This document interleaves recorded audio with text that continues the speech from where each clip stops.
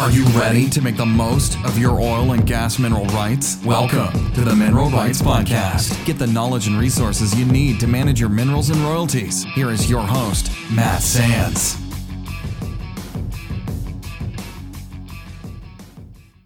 Hello and welcome to the Mineral Rights Podcast. I'm your host, Matt Sands, and I'm here to help you make the most of your mineral rights and royalties. And I'm joined by my co-host, Justin Williams. Morning, Justin. Good morning, Matt. And Justin, we have an interesting episode today. We're going to talk a little bit about the outlook for crude oil prices for the remainder of 2022. We've talked about this a lot this year just because it's been such a dynamic market. I know we did a special report in episode 143 right after Russia invaded Ukraine, and we talked about the impact on energy prices as a result of that action. And so a lot has changed since then, Justin. It sure has, and one of the interesting outcomes of this has been that it seems like the chain of oil and gas supplies is really being looked at hard, and some really interesting information is coming out of that from different areas where the United States is having a deficit, and the reason for the prices going up and up. Yeah, there's definitely a deficit in terms of the supply of crude oil versus the current demand, globally. And we'll break that all down. And one of the things that has happened recently also, and we'll talk about this, is the EU recently announced an embargo on Russian crude oil. So they agreed that they will stop purchasing Russian oil. I noticed that right after that announcement, prices spiked up to over $120 a barrel. So Justin, I expect this to be just even more upward pressure on prices.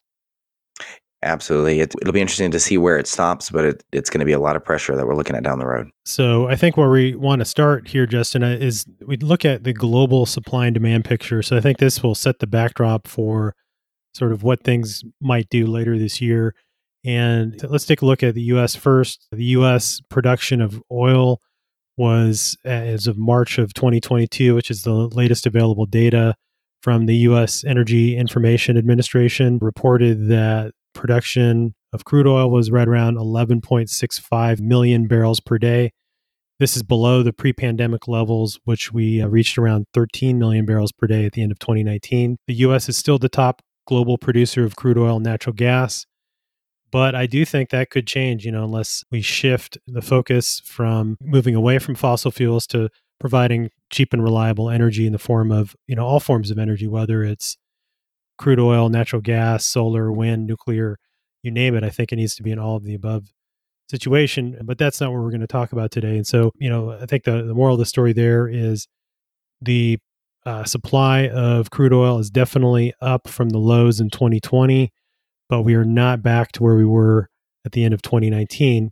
Now, looking at the global demand picture, we are almost up to that demand level that we saw before the pandemic. The peak was at around 102.13 million barrels per day in August of 2019. Global demand is currently sitting at 101.38 million barrels per day, again, as of earlier this year. So, Justin, we're pretty close to being at that global demand level that we saw before the pandemic, which was right around that 102 million barrels per day. We're less than a million barrels per day from that peak demand.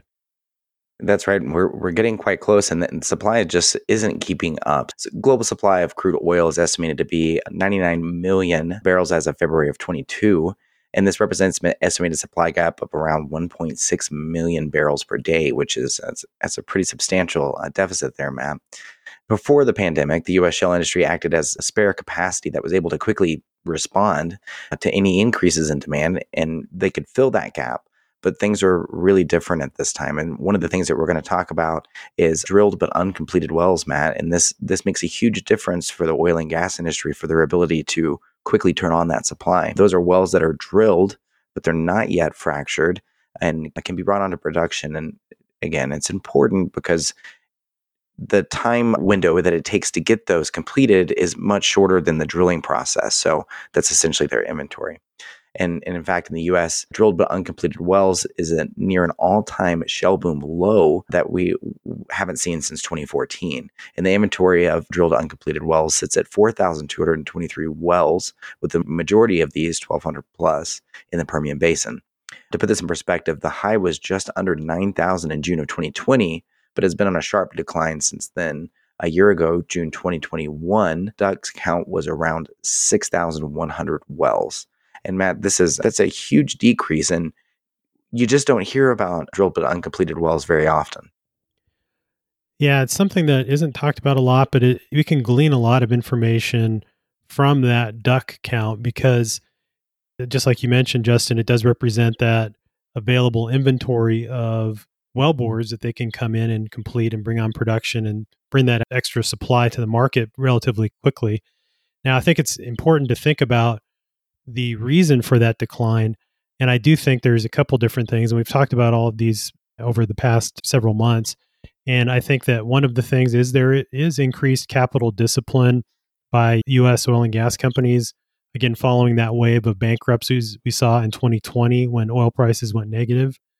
At the same time, we have political headwinds from the Biden administration. And really, this is not just a U.S. thing, this is a global phenomenon. And there's a big push to move away from fossil fuels, to electrify things, to move towards solar and wind. And so that, when you think about investments and capital, the companies are looking at where it's favorable to make investments, and that is in these energy transition companies and green energy and that kind of a thing. Whereas in the past, it was more acceptable to invest in oil and gas. Now, I think that's going to potentially change when the realities of the return on investment are seen by these sources of capital. They're going to want to, at the end of the day, it's a capitalist market. They want to get the most return on investment. And so I do think we're going to probably see a transition or a shift back towards oil and gas, just also because it's becoming more politically acceptable to increase production as a patriotic or a nationalist thing to do to sort of protect against the evil Russian Empire, so to speak, so that we're not buying oil from Russia, which is kind of what we'll talk about here in a minute with the recent embargo that the European Union announced. So at the end of the day, the political headwinds have been there that have made it harder to get access to capital to reinvest into drilling new wells. You have that coupled with that increased capital discipline where they're looking at being more measured in their reinvestment, not spending more than they bring in terms of free cash flow. And then also, even with the higher prices and with higher profits and more cash on hand, companies are looking at reinvesting that into share buybacks and increasing dividends to help appease shareholders and to meet their targets, frankly, because the way that these executives are compensated are based on a set of metrics. And one of those things is total shareholder return, which is basically how did your stock price do? And the way that you can help boost stock prices by share buybacks and dividends. And so instead of drilling new wells and growing production. So all of that, from the public markets, we're seeing that. But then private companies are like, well, we're not faced with those same constraints. We are looking to increase production. And they go out and try to hire another rig or, contract with another frac spread. And they just can't get there from here because we have supply chain constraints that are still in the system in terms of lack of labor and materials like pipe and frac sand. So even if they do want to increase production, we are seeing some of a constraint on the ability to do so just because of what I mentioned. So Justin, you want to talk about kind of why this is important? I know we talked about DUCs being the leading indicator of capital investment and future production rates, but can you break that down a little bit further? Sure. And Matt, this information comes from a really interesting report from Bison Interest, which we'll link to in the show notes, I'm sure. But the article goes on to say, when a capital isn't abundant, producers tend to boost investment and increase drilling relative to completions. And so the DUC inventory rises. When capital is scarce, producers prioritize well completion over new drilling, allowing them to maintain those production levels with less capital.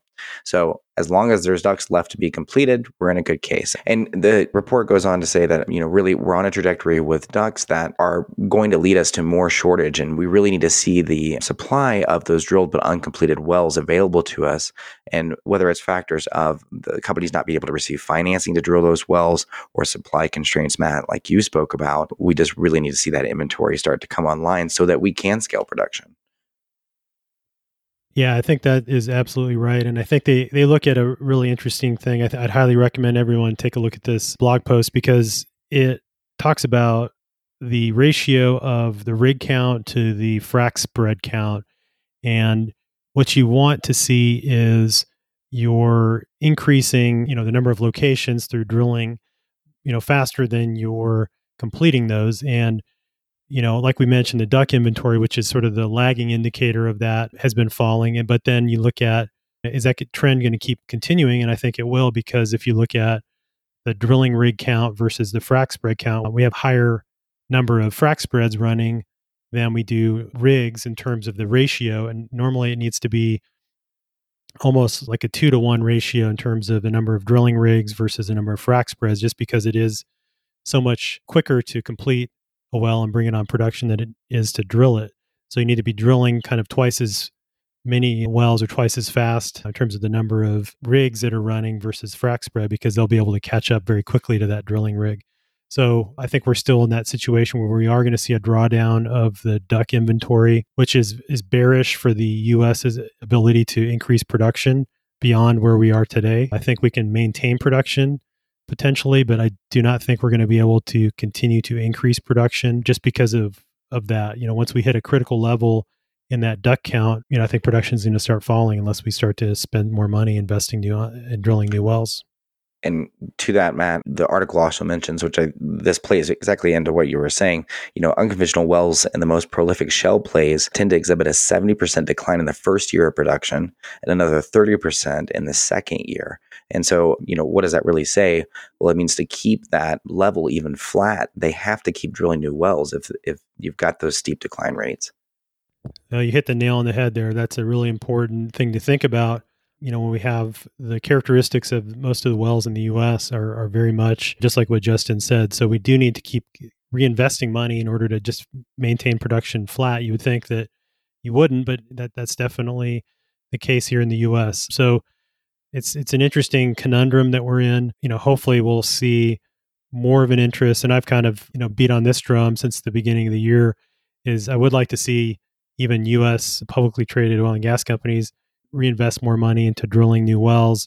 I do think that, increasing the dividends are great, but rather than spending all that money and, billions of dollars in buying back shares, why not spend some of that money in drilling new wells? I think it's a win-win for investors, because I do think prices are going to remain high, at least through this year. And if you're focused on that investment and can bring those wells online relatively quickly and capture that higher oil price, then that is a good thing for investors as well. Absolutely. And Matt, in a global stage oil conversation, you can't leave out OPEC.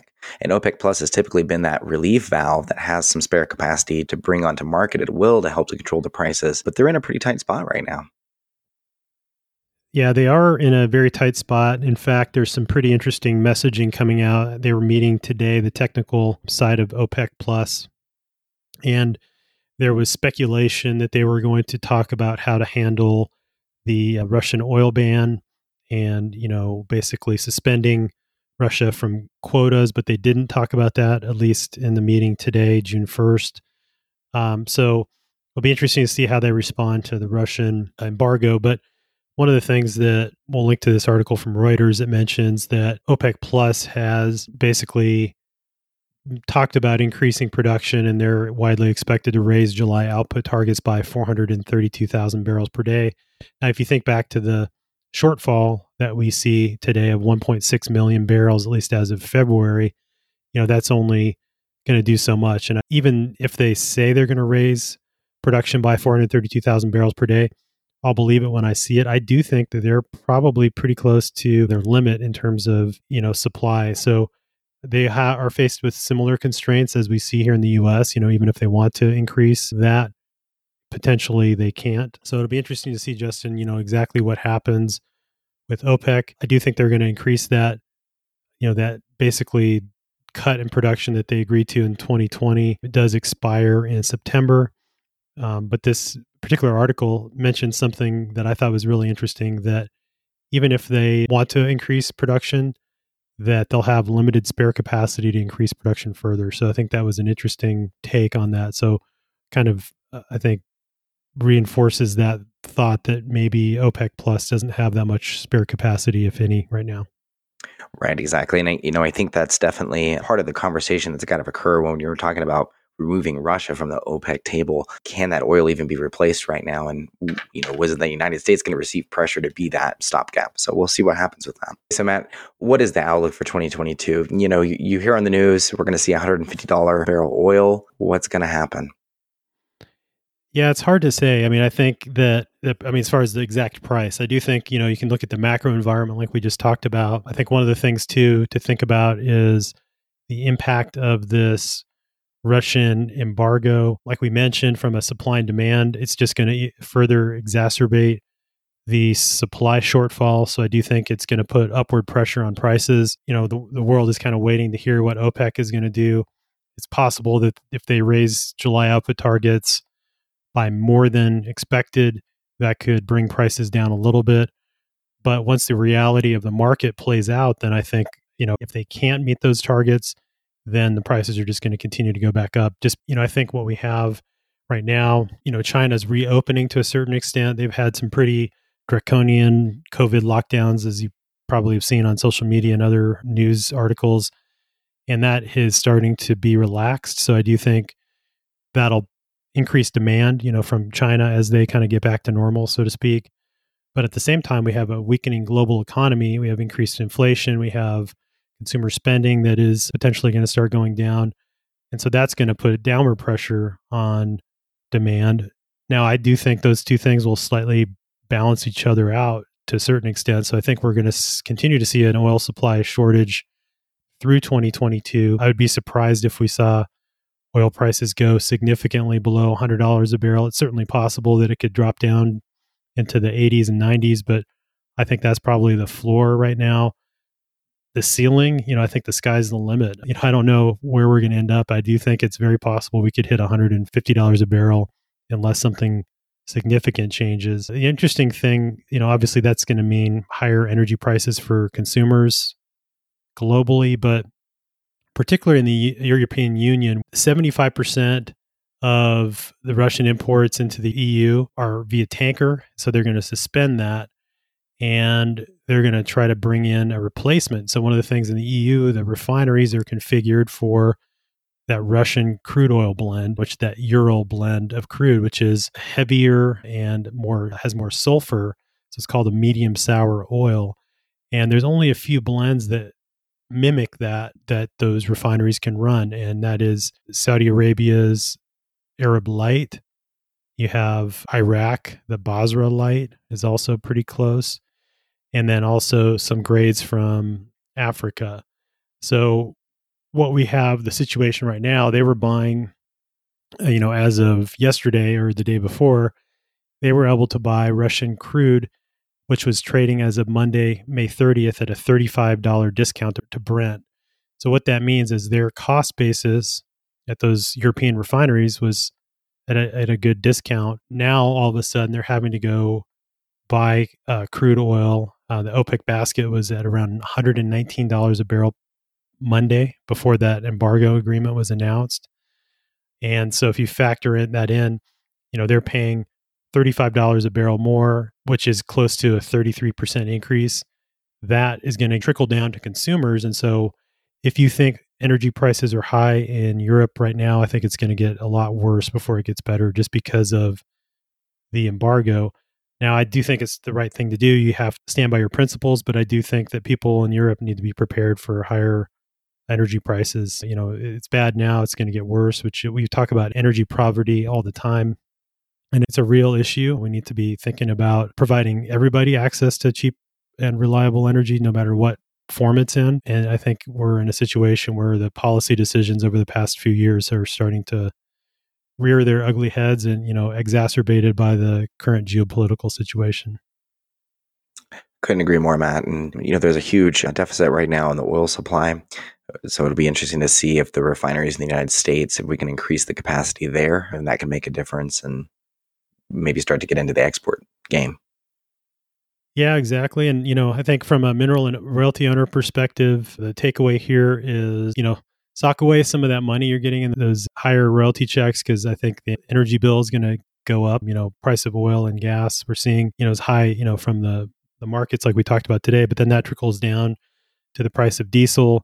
price of gasoline, natural gas to heat your home, electricity prices as well. So, something that it's it's great to have a really big royalty check, but then on the other hand, you're not really getting the full benefit of that because your underlying energy costs are higher as well. So that sort of offsets some of that benefit. So I think it is good if we can increase supply, kind of get the market in balance, bring prices down a little bit. So then we're in more of an equilibrium. But I think we're probably going to be in 2023 before we see that happening. All right. Well, that wraps up this episode. Thanks again for listening. If you could do us a huge favor, leave us a rating and review on Apple Podcasts or wherever you're listening to this. It's the best way to help us out. Until next time, we'll talk to you later. Thanks again, Justin. Thanks, Matt. Thanks so much for listening to the Mineral Rights Podcast with your host, Matt Sands. Don't forget to subscribe and share at mineralrightspodcast.com. The Mineral Rights Podcast should not be construed as investment, legal, or tax advice. All information is believed to be from reliable sources. However, we make no representation as to its completeness or accuracy.